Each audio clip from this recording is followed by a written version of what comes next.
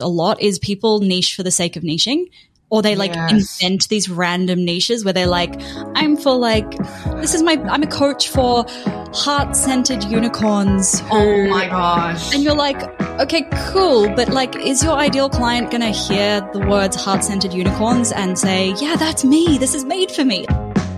Welcome to Imperfect Action. I'm Steph Taylor. For years, I read all the books, downloaded all the freebies, and did all the courses.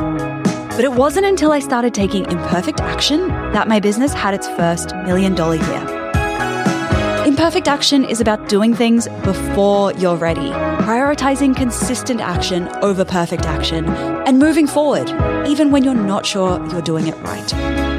On this show, you can expect mindset advice, actionable marketing tips, and strategies to build a business that brings you more profit, more freedom, and even more joy.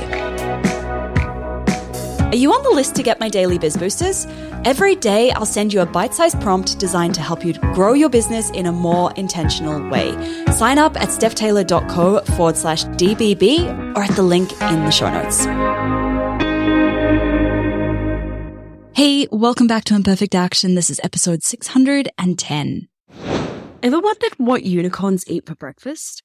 Or maybe what they use to keep their skin looking so flawless? Well, even if I don't know those answers, I can tell you something equally as interesting and unicorn related. Over 20% of all unicorn startups are using HubSpot, and for good reason. HubSpot's all-in-one platform levels up your sales, software, and support so you can grow beyond your wildest dreams, boosting leads and ramping sales along the way. They even have a constantly evolving collection of resources to help startups scale. Plus, with the HubSpot for Startups program, you can save up to 90% off your first year. I'll admit, it does sound too good to be true. But unlike that majestic and also incredibly fictitious unicorn, HubSpot for Startups is all real. To see if you're eligible to save on HubSpot and take your growth to new heights, visit HubSpot.com/startups.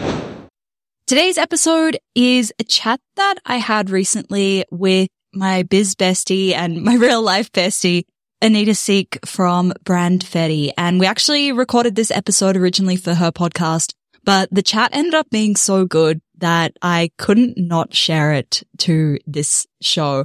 And in the episode, we chatted a little bit about where we think the online course world is going this year.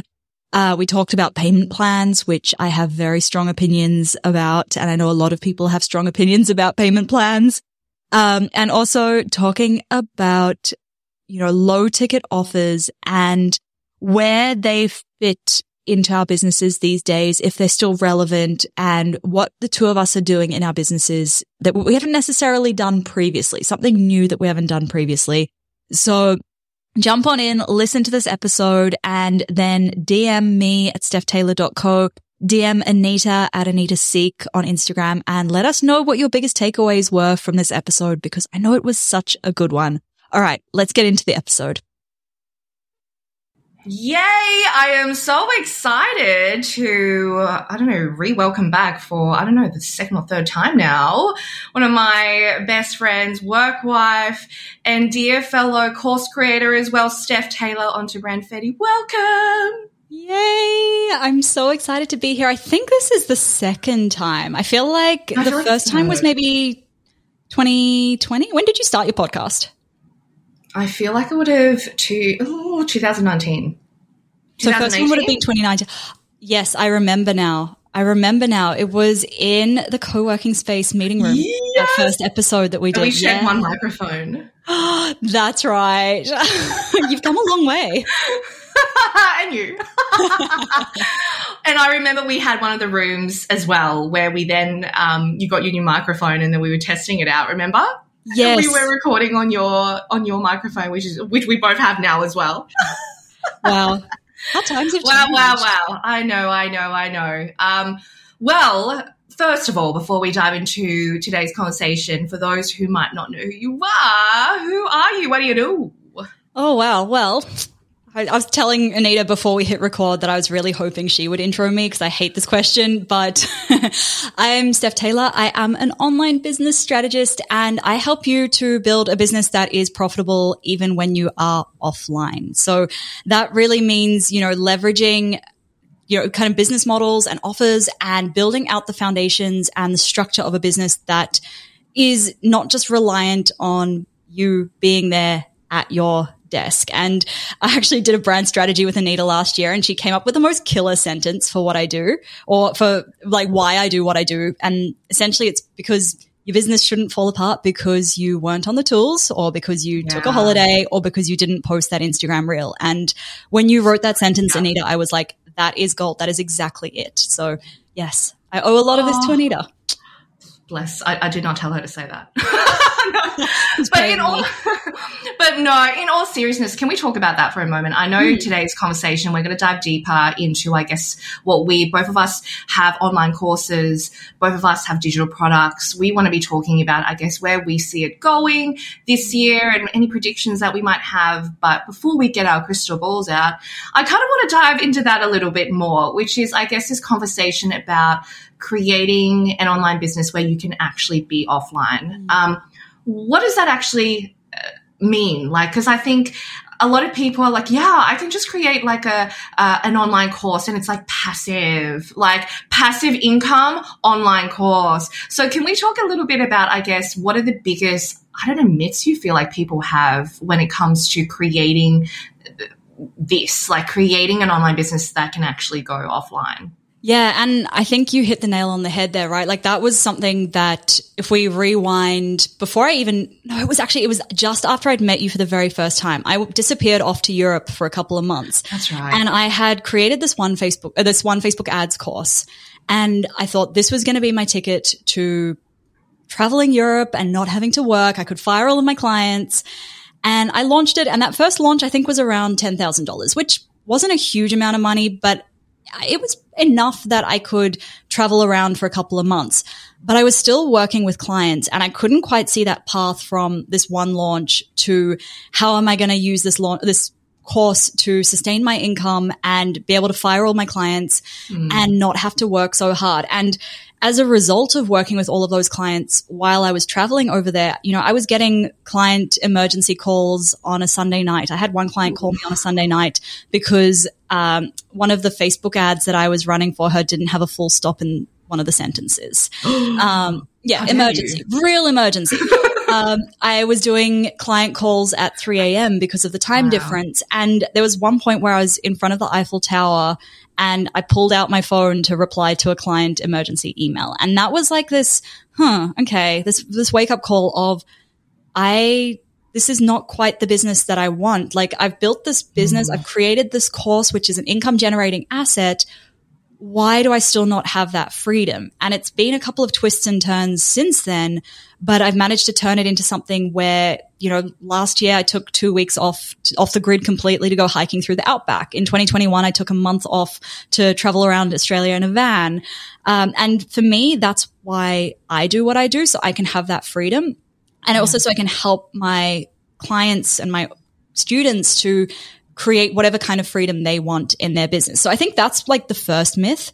You can't just like create one course and then that's a business. You also can't just create one course and it's passive income. Like you still need to be generating sales from it. Yes. And I think a huge myth that the online business space would lead us to believe is it's like the whole process is create the course, share content on social media, put up a Facebook ad, People are going to come. That's it. Like that's all you have to do. Yeah.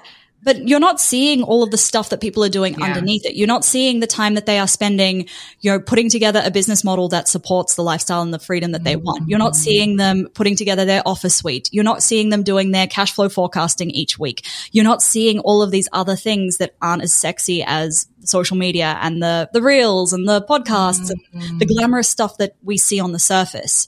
So I guess that's what I'm really passionate about, is showing people like how to take that pretty course and that cool content and turn that into a business. I love that, because it's true. Yeah. If you want online courses are not passive. You really want passive, go buy a house. That's passive. That's passive. Even that's not passive, because you still have to, if you can hire a property manager to manage that, but or you manage it yourself. And in your business, you can hire a team member to run the business for you, and then it might be passive, somewhat passive, But at the end of the day, when the dishwasher breaks and the property manager replies to you and is like, hey, what do you want us to do? You've got to pay for the dishwasher repair, or you've got to go out there and fix it, or you've got to hire somebody to fix it. Like there's always something involved. Like there's nothing that's truly, truly passive, except maybe like shares and dividends. That's probably passive. But you're saying, sidebar, but like literally, so you're saying, but it is kind of a dash of passive, because like if you're literally lying here, like we're both literally in our own homes right now, but like by doing nothing, like it would still inevitably like still grow in value. So it's like the idea that I think that you create a course or a digital product, right, that you can just sit there and it's just going to continuously grow. Yeah, like, I mean, I'm with you there in terms of that is not the key to that freedom. And I think it's important to continuously also refine and tweak. You kind of touched on something there that I want to poke a little bit more to. You know, you pretty much said you started this digital product journey since what, 2000, and when we first met, that was 2017. Wow. I know, 6 years. We were bebés. I know. We were babies. And like, think back to that moment like that. So for context for our listeners, I referred, so somebody inquired with me about copywriting, and I've never been a copywriter. I was always a marketer, and I had previously come across this WordFetty agency. I didn't realize it was one person at that point in time. And I loved their website. I was like, oh, they have a button that says push, not pull. How clever. So I actually referred this inquiry to Anita without having ever met her. And then Anita, being the incredible human that she is, was like, hey, let's catch up for coffee. Turns out that my co-working space was like just down the road from her corporate job, and we had coffee. Yeah. And we were babies. And like, to think about, you know, if we had told the two of us back then what the next 6 years was going to look like business wise, man, I would have probably cried. I don't know, what would you say? What would you say? Strap in. It's not even like a roller coaster. It's like a corkscrew. Yes, basically. Oh my goodness. But yeah, to kind of dive into that, like back like 2017, 2018, a lot has, you know, it's wow, what a journey it has been. I'm curious to hear, like, what do you feel like has been perhaps one of the biggest, you know, I like to call it flirtings, but like failure and learnings in the realm of online courses that you have made? The biggest one. Oof. There's a few. So I think probably the biggest one was courtesy of that first Facebook ads course, my second course, which was one on Instagram marketing. And what I learned from that was you really just how important it is to have a very clear outcome, a very clear ideal customer, a very clear, you know, transformation, and a very clear problem that you're solving. Both of those courses, they were great. The content in the courses were great, but the messaging that I was using in selling them was not great. You know, I was trying to speak to everybody. I wasn't saying, hey, this is for service-based owners, or this is e-commerce. I wasn't saying, you know, this is exactly what you're going to have at the end of it in tangible terms. I was like, yeah, Instagram growth, but I wasn't painting a picture for them of what that growth would mean, what that would look like. And it's really funny now in hindsight, I'm like, this is the mistake I see so many people making currently. Yeah. And if I just want to I want to fix it for them, because I've learned that one the hard way. So I think that was the biggest mistake. I think the next biggest mistake was trying to build a library. So before I niched down, I was the generalist marketer. I had a general marketing tips podcast, and a lot of people came to me for like the free marketing advice, the free marketing content. And then they would go to work with the specialists. They would come to me to learn about like Instagram marketing for free. And then they would go and work with like the Instagram marketing people.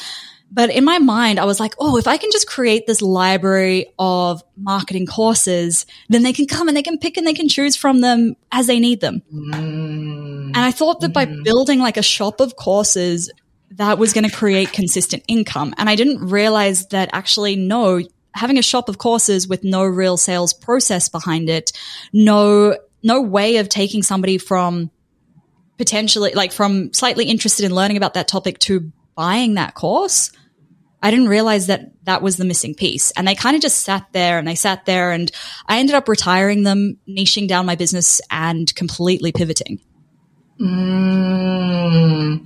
This idea of niching is an interesting one. What are you like nowadays? I don't know, it's hard because, when you first start off, like it's hard to know your niche or niche straight away. I put my hand up and say, I was just saying yes to all of the opportunities. Yeah. How did you kind of start to uncover or find your niche? Do we ever stick with that one niche? Like, what are your thoughts on that topic? I think we find it by figuring out what we don't like. To your point, like saying yes to things and then being like, that was horrible, I never want to do that again. In some cases, in my case, it was sitting down with a business coach and being like, hey, these are all of the courses that I want to launch next year, but I don't know what my thing is. And her being like, well, you obviously enjoy launching. You're good at it. Nobody else does. And that was like the light bulb moment for niching into launch marketing, launch strategy.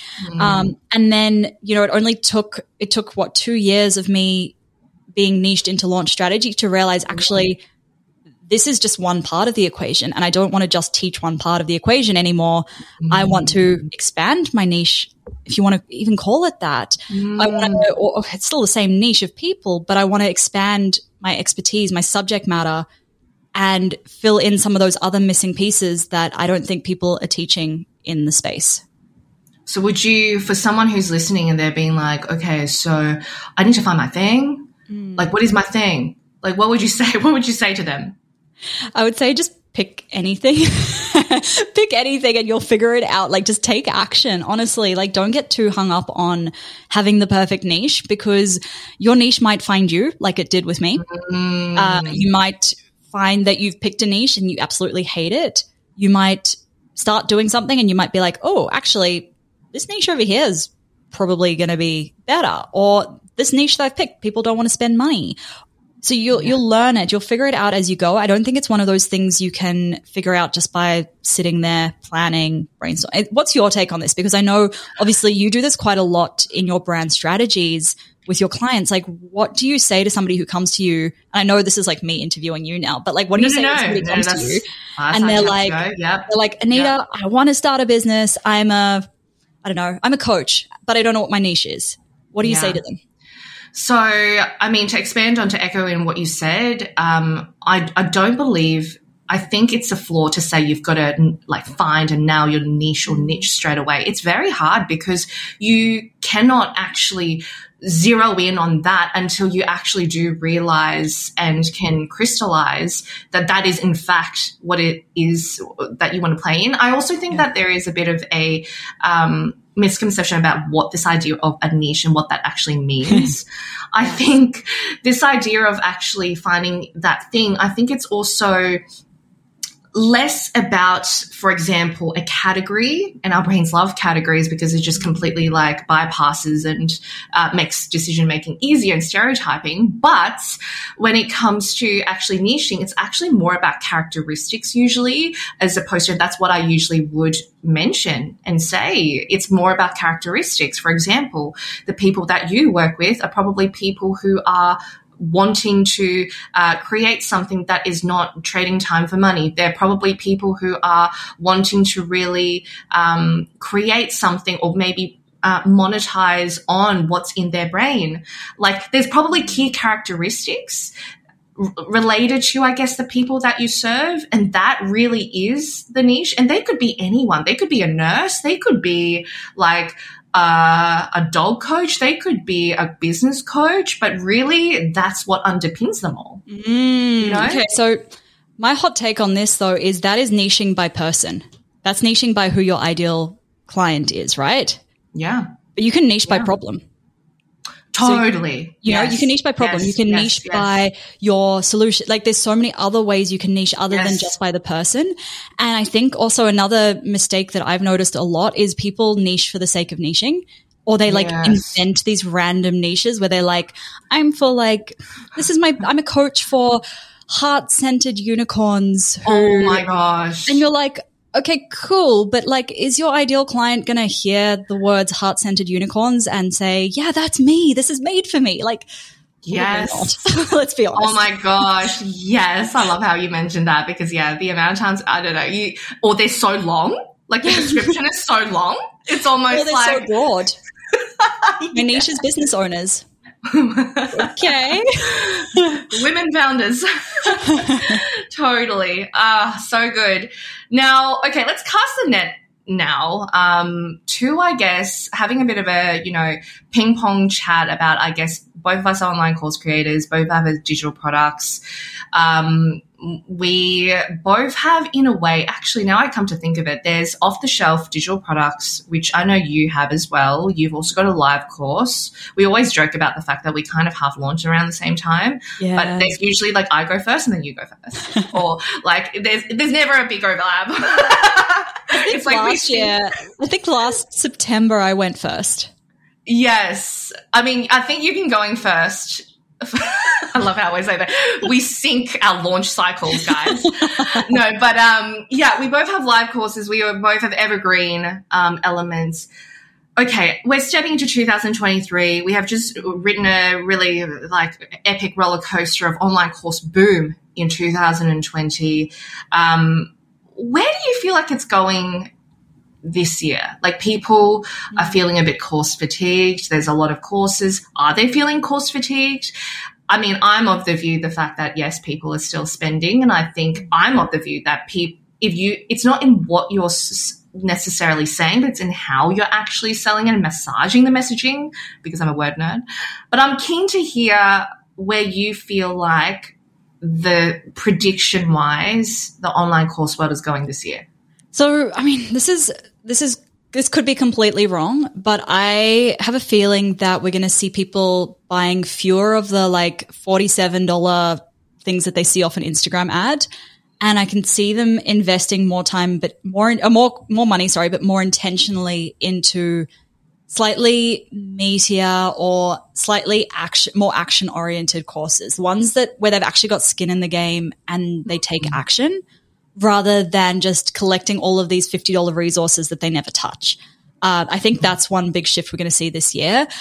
We've all seen, we kind of are wising up to the fact that the $50 course is not going to change your life. It's not going to change your business. But I think about, some of the $2,000 courses that I've invested in, and they have changed my life. They have changed my business. So I think people are wising up to that. And I think I hope they're going to get more intentional about where they are spending their time and who they are listening to, and learning to be a little bit more discerning about what kind of, what kind of marketing they're consuming, what kind of content they're consuming from people, and who they're consuming it from. Do you feel like those lower dollar offers are still great lead generators? Because that's ultimately what they were created to result in, to literally get people to pay a lower dollar figure so that they do, in a way, kind of show up, so that they can get a bit of a feel for it and then eventually buy into something. What are your thoughts on that? I mean, so I used to have a $27 product for this very reason. And actually, when I was chatting with a sales coach about this, and we were sort of looking at and this was a couple of years ago now, like looking at what that next level of my business was going to look like, she said to me, she's like, Steph, the people who are buying a $27 product are not the people who are buying your $2,000 course.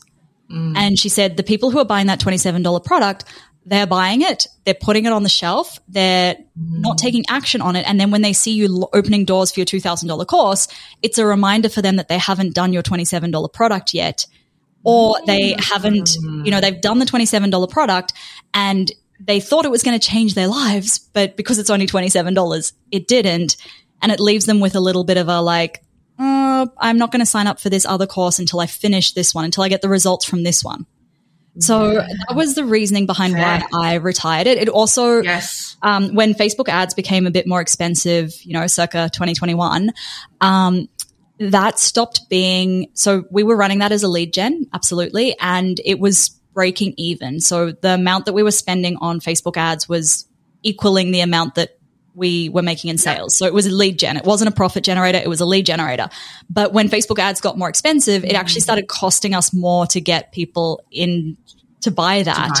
Yeah. So I figured, you know what, let's follow the sales coach's advice. Let's cut it and just go with running ads to normal lead magnets again. I'm curious about your experience, like, because I know you've got your membership. Do you have any other lower ticket offers? Yeah. So we've got the caption formula workshop. But that's not super low ticket. It's 67. Okay. 67. It's not the lowest, but it's attainable, I guess. Yeah. I mean, I am actually thinking of increasing the price for it though, because it is airpeg value. But I guess that then goes into usually Caption Fetty, which is the evergreen membership when it comes to content. So there's that. Our other lower dollar ones are like copywriting templates. Oh, of course. Yes. I forgot about that. So we've got copywriting templates, our workshop copywriting templates, which is interesting. I think I usually find people who join courses end up buying the templates instead of it's more of a skew towards that instead of the other way around. I do find, though, that people who are in Caption Formula Workshop and Caption Fetty end up joining Word Fetty Words, which is our signature course. And I guess that was intentional as well because they both go hand in hand. Content is about visibility. Word Fetty Words is about conversions and sales and psychology. So really you need visibility. You've got the visibility, but then you need to be able to convert them, and vice versa. If you've got sales, you still need to be visible. So they do go hand in hand in that regard. But it's interesting because we do, ads are very expensive. We are finding ads are getting more expensive. And of course, there's always, as online course creators, we are always looking for ways to, well, how can we grow the list? How can we grow getting the right people on the list, not just growing the list. So how are you, what are you playing with and testing this year in terms of growing your email list? Yeah. I mean, Facebook ads, I've got one lead magnet that consistently produces leads at like $2 a lead. So I know. So keeping that one, probably going to be experimenting with a new evergreen funnel. I don't know if it's going to be a profit maker or if it might just come out in the wash as a lead gen. So I'm going to experiment with that one. And I mean, look, I'm actually going for a slightly opposite approach this year to last year. Like in the past, I've always been like, how can I get as many people into my business so I can get as many people into Launch Magic, which up until now has always been my signature course. It's been the like most expensive course that I have, the most expensive offer that I have. And that's always been, and that's been my biggest offer. So it's been like, how can I get more people into that? But now for the first time ever, I'm actually doing a 12-month program where, if I can get like 20 people every 6 months into that, or 40 people a year, that works out super profitable. And I'm not constantly trying to get new people in. And I know that I have enough people who've been through Launch Magic who they're sitting there waiting for me to give them something next. Yes. So it's actually this year's more like, how can I re-engage those past students? Or at least the first part of this year is. I think something we're going to start looking into is publicity a bit more in media, getting a bit more proactive with podcast pitches. Like I'm really lucky in that I get a lot of people wanting me to be on their podcasts. I haven't had to. You're awesome. Exactly. I haven't had to go out and do a huge amount of pitching. But there's definitely, potential there to get on other people's podcasts. And for me, if like getting on somebody's podcast is great because I almost always send them back to listen to my podcast. And if somebody listens to my podcast, they're probably going to sign up for my email list or they're going to keep listening to my podcast and eventually they're going to buy from me. And that is like the long game. It's not just I'm going to get them to download a lead magnet and then next week they're going to buy from me. Occasionally that happens, but it's a bit more of a longer game. And I think especially now when, people are we're so saturated with free ebooks and free content and all of this stuff. I think it's taking a bit longer to build up trust. And I actually wonder if this is going to be, talking about the shifts that we're going to see this year. I wonder if that's actually going to be one of the biggest shifts is, people they're going to be a lot more cautious of who they're trusting. Yeah. A lot of people have been burned. They've invested in things that were crap, for want of a better word. And they're going to be a little bit more selective about who they are spending their money with, which is fair enough. Mm-hmm. If you're enjoying Imperfect Action, I have another podcast recommendation that I think you're going to love. It's called Mistakes That Made Me. It's hosted by Iman Ismail, and it's brought to you by the HubSpot Podcast Network, the audio destination for business professionals. Mistakes That Made Me is the podcast that asks extraordinary business owners to share their biggest business mistake, so you know what not to do on your road to success. Now, as you know, I'm a big fan of learning from mistakes that I've made in the past, and I'm big about sharing those with you as well. So join Iman as she chats to some of the smartest minds in business about how to push through failure. On the show, she's interviewed some of the same awesome guests that you will have already met on this show, such as Tarzan Kay and Kirsty Fanton. So go on over and listen to Mistakes That Made Me wherever you get your podcasts. I think at the end of the day, we don't want to feel like another number in a course. We don't want to feel like that we were just treated as another order number. Like, we want to feel, and this goes back to, I guess, another key trend that I feel like it's not even a trend. I feel like it's just us going back to our roots. And I mentioned this in an earlier episode, and I also had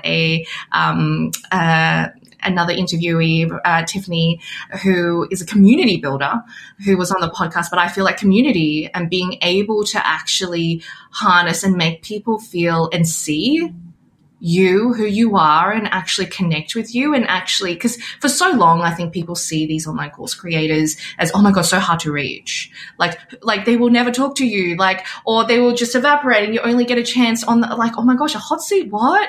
Like, so I think being able to actually create a platform or a forum for people to actually co-create, collab with you, for them to also feel like, wow, you actually care, like, or you actually listened, or you actually took what I said and did something. What?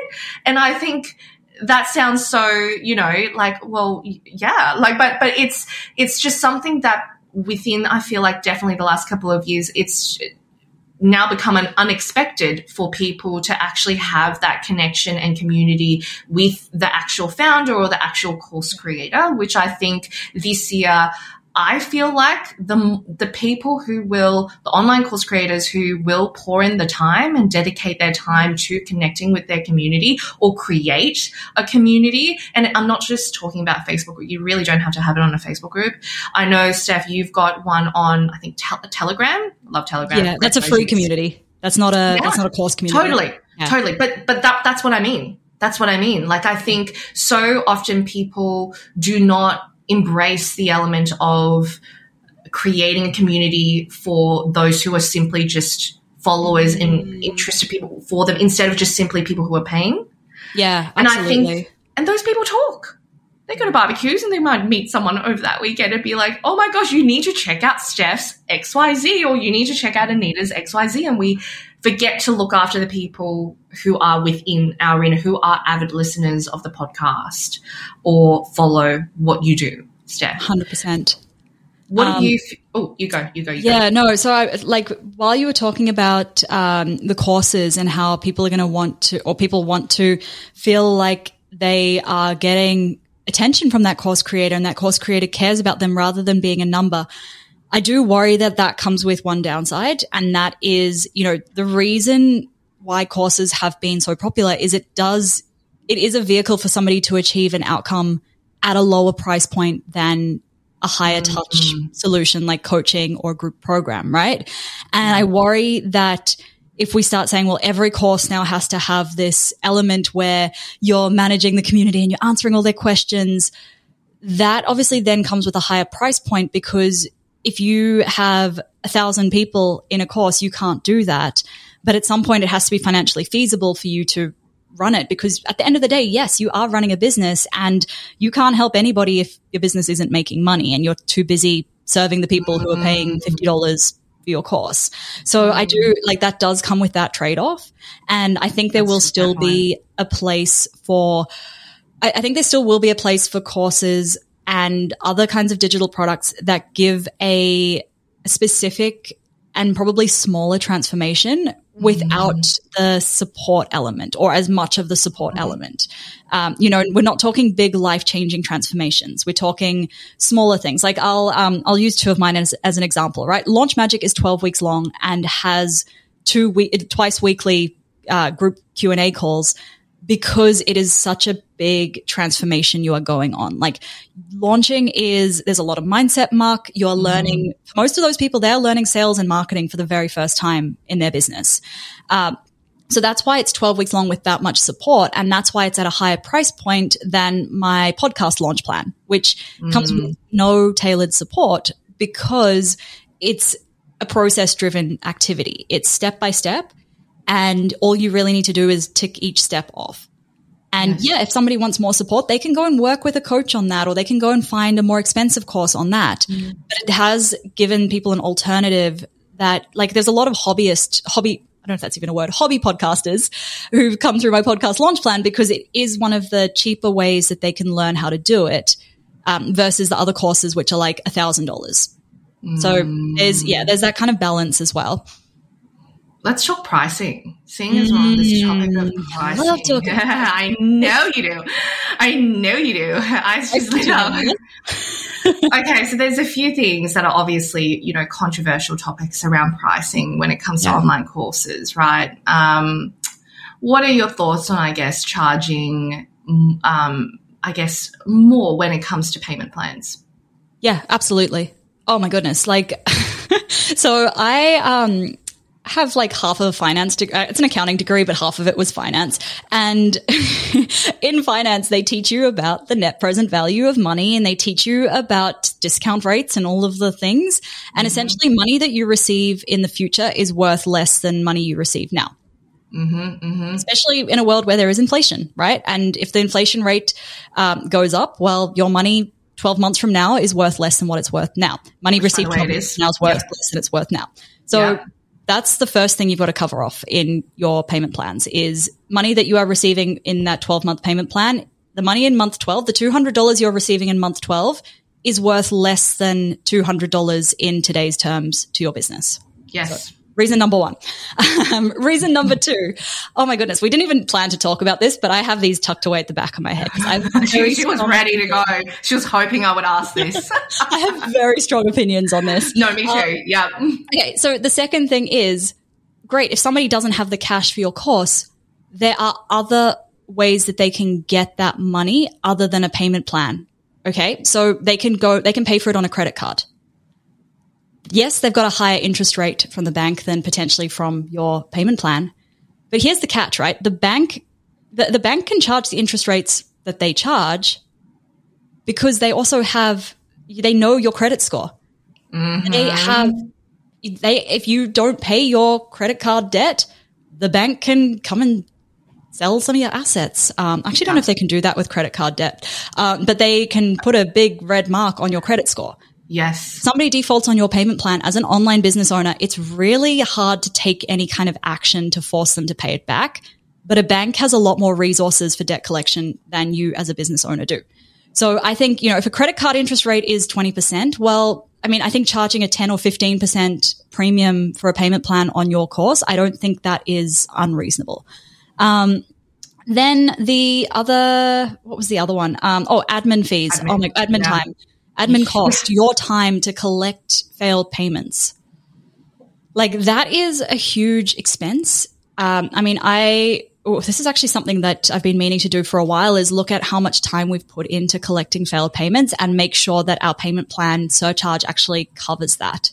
Because I think, I don't think people realize like how much time, like my VA's time.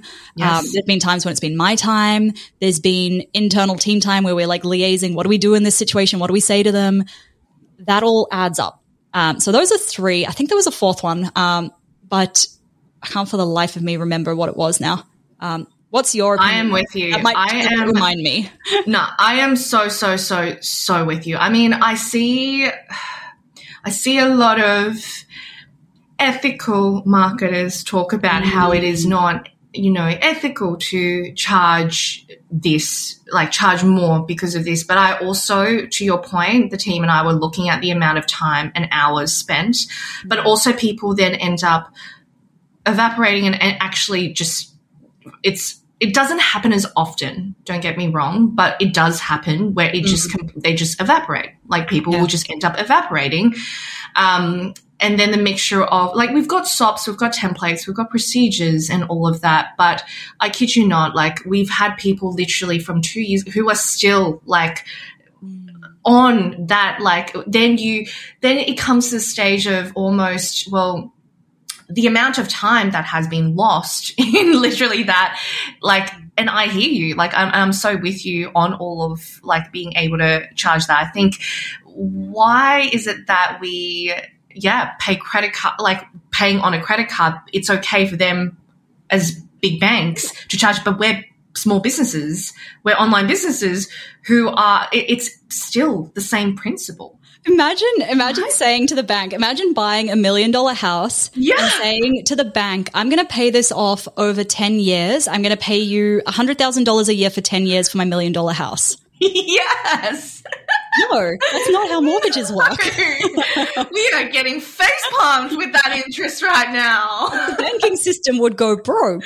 And that's because 100%. Banks are businesses. We are businesses as well.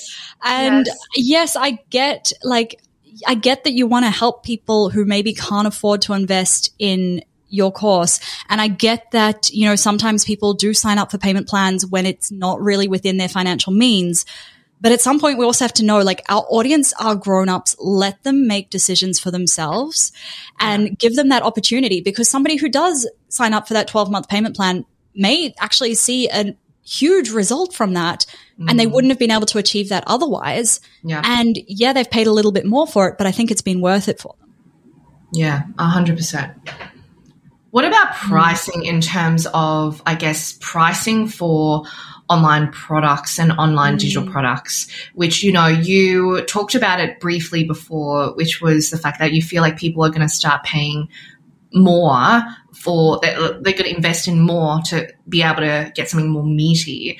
I guess for someone who is listening in and they're just like, wow, like there's so many different ways I can charge. There's people who charge like 10K for a course, to people who charge 1K for a course, to where do you begin when it comes to, how do you kind of look at pricing for your actual products? I always start by, the first time I launch something new, I always started at a lower price point than what I know it's going to end up at. And that's a way for me to reward the people who have been on my email list, who've been following me, who are like, they're going to just buy anything that I put out. So I always start at a lower price point. And then I might have, in that first launch, I might have a price increase a couple of days in. So the people who are early birds, who are super serious, who are going to take action, I've rewarded them, and then I might bump the price up a bit more. And then maybe the next time I run it, I know what kind of results people have got. I know I've made tweaks. I've taken feedback on board. I know that it's worth more. And it's also like a bit of a confidence boost when you're like, I can back myself because I know this is worth more than what I paid for it. Yeah. Then I start to put the price up. But something that I think's really shifted in my mindset in the last year or so is actually I would rather work with fewer people at a higher price point. So Launch Magic, I get a lot of people signing up for it. And I always thought, $2,000 is enough for people to have skin in the game. But what happens is around week 3 or week 4, when it gets quite hard, like I said, it's not a small transformation. Like, it's a huge shift. They are building assets in their business. Like, a lot of them have never created a lead magnet before. They've never created a webinar. They've never created a sales page. So they're suddenly now having to do the work. And that's when a lot of people drop off. And especially if you don't feel like you've got that much skin in the game, where you're like, it was just $2,000. So but then what happens is, towards the end, the people who, like, for whom $2,000 was a huge investment, they are the ones who are still showing up to the week 12 calls. They are still showing up to every live call. They are asking the good questions. They are doing the work. They are getting to that finish line on schedule. So I'm putting the price up for it next round, because I know if somebody does it, if they complete it, it's absolutely business changing.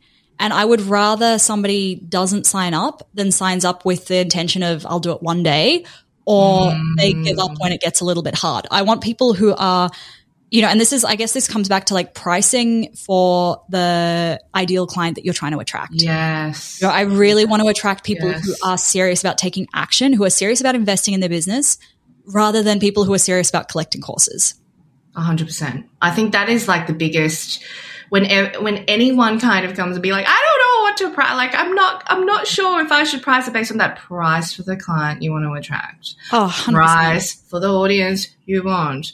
Like, it is such a subjective question to ask. Like, if you were to ask how much should I price a course, I'd be like 10K or 15K or 15K. It could be anything, right?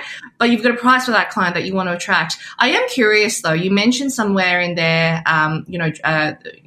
the students seem to kind of drop off or wobble a little bit towards the middle, which I resonate a bit with. I find the same with our course. I wouldn't say usually it is like, things have come up, but also for us as well, Word Fed Words, the middle of the program is where we get into a bit of the nitty gritty of like, getting to the heart of the writing of it. The beginning is like the cool stuff, like the psychology, like all of the cool things. And then the middle is like, okay, cool. Now we're going to like start putting things together and we start to see people wobble. Do you think though that is more of a price thing, or do you think though that is more of and this is, I don't know the answer to this is just a thought starter, or should we be looking at the re-engagement of how to actually get and create maybe like challenges to actually get people to finish it? Like, do you think it's more about pricing it or based on actually exploring how we can get people to complete certain things and incentivize based on that? So we've been doing a lot of that. The first couple of times we ran Launch Magic, we had a 90-day challenge. Yeah. Which was great until somebody so everybody tallied up their points in like a spreadsheet and it like auto-populated the leaderboard. But then somebody went and like sabotaged other people's the leaderboard and we couldn't see who did it. So that was I know, and that was really bad. And because it was we had a cash prize, which in hindsight, like that was a stupid idea because obviously somebody's going to want to win the cash prize badly enough that they sabotage everybody else. So then we changed it to little mini challenges. So, I think it's like week 4, it's like, share your lead magnet here and we'll pick one at random. But you have to have actually finished the lead magnet and share it. At one point, it's like share your webinar slides and one will get picked at random for a webinar review. So there's like a nice mix of like they get my attention on their stuff and also like Amazon vouchers, books, like other prizes. Those do work, absolutely. But I still think that there are some people who don't like – I don't want to say they don't like working, but for them it feels uncomfortable to be doing the kind of work that they need to be doing in a course because generally what a course is behavior change. And, like at its fundamental level, most courses that we're doing are some kind of behavior change and they require us to do something differently to what we have always done. So in my case and probably in your case, a lot of our students are people who are business owners and they are very used to being in the business. They're used to delivering client work and they're bookkeeping and doing all of the stuff that they have to do and posting to Instagram. And then suddenly when you're like, hey, switch onto your critical thinking brain and write something, or switch on your critical thinking brain and think about how you're going to structure your lead magnet in a way that nurtures people closer to buying from you when you open doors in your launch. Suddenly they're like, that's too hard. I'm just going to keep doing the stuff that's really comfortable and that I'm used to doing. I'm scared that I'm going to get it wrong. So I'm going to maybe just put that on the shelf and I'll come back to it later when I have a good idea for it or when I feel ready. But right now I'm just going to take on this other client project or I'm going to go and reconcile my bank account because it's easy. And that's, like you think about any kind of behavior change, like what's it now? It's 18th of January while we're recording this. I don't know about you, but like one of my New Year's resolutions was to get into a really good morning routine this year because I have this bad habit in summer. I wake up so early. I take my dog for his little quick prerequisite morning walk. And then all I want to do is have a coffee and sit at my desk and start working. And then by lunchtime, I'm exhausted. So this year my resolution was I'm going to take the dog for a walk. I'm going to do like a little meditation in the morning. I'm going to do 3 minutes of Pilates, just 3 minutes. And then I'm allowed to sit at my desk and work. Now, that was great for last week. This Monday rolled around and it fell out of the window because, you know, when things like this week was busy, and as soon as I'm stressed, I sort of fall back into my default behavior patterns because that is just what I know. And it takes a lot to shift. I resonate with that. Yeah. Yeah. So I think that's like, you know, like courses, we do have that behavior change element, which obviously I don't know if pricing can fix that, but this is anecdotal N equals 1 evidence, but when I invested over $20,000 in working with a coach, I never skipped a call. I never skipped homework. I did the things that she told me versus the times when maybe I've invested in a lower ticket course where it's like, whatever, sunk cost. That's, you know, $2,000 that I've invested in something else and it's not skin in the game. That's interesting though. That's interesting because, you know, your perception too for you also mentioned, you know, investing in $20,000 for a coach was like, showing up. But for $2,000 for a course for you. But this is also now. So rewind to 2019. Yes. When my bank balance wasn't very healthy and I signed up for a course on the payment plan because I could not afford the full pay. And like I literally could not afford the full pay. I was at one of those points where I was like, I'm this close to closing my business down and this is like my last ditch attempt. I literally invested like the last money that I had in the first installment of this course payment plan. And that, because it cost me so much, I got up at 4 a.m. twice a week to go to every single call. I like religiously studied all of the content in there. I took action on all of the stuff and I saw the results. Yeah. And that was like one of the catalysts in my business. So I think it's like, it doesn't have to be $20,000 for people to take action, but it does need to be at a price point. I think that is a little bit of like this feels a serious investment. I'm stepping up to the game. This is like me leveling up, not just me adding something to my collection. Yes, I hear you. Also a fellow, I will buy that course and I will touch it when I have the time, which then it sits in my e-graveyard. Now, okay, so let's circle back. Let's circle back and kind of bring this home. We've talked about, you know, some of the things that we've talked passionately about, the element of pricing, where we feel like that's going. We've talked about, I guess, different elements related to where we see, even in terms of marketing, what you're going to be doing as well. What is one thing to kind of bring it home? What is one thing you're going to let go of, I guess, this year in terms of launching online courses? What is one thing you're going to let go of this year? Can I give you a bit more of a broader one, like business wise? And it obviously does, like such a huge part of my business is launching. Like that is the biggest revenue generator by far. So it does relate to that. But I had this little epiphany, if you want to call it that, on Monday. I think you remember, like I messaged you in our group chat with Claire and I was like, I'm going through, like there's so much mindset stuff coming up for me at the moment. And I had this real epiphany because I had left something very major in my business to the very last minute and I was feeling stressed about it. And I had this thought of this next level business owner, this next level that I'm trying to get to, the person who runs that business does not do their webinar slides the day before the webinar. You know, and it's like I always tell my students, don't leave it to the last minute because it's stressful. And like then I'm going and I'm experiencing that stress and it is horrible. And that's why my morning routine fell out the window. But so that was something that is something I really know I need to change, is that last minute behavior. I've always had these stories. I'm a procrastinator. I do things better at the last minute. Yeah, great. But I also end up a hot mess and I don't know if I produce things to my best quality. And I know that to have the kinds of launches I want, to produce the kind of content that I want, to grow my business the way that I want, that is something I need to let go of.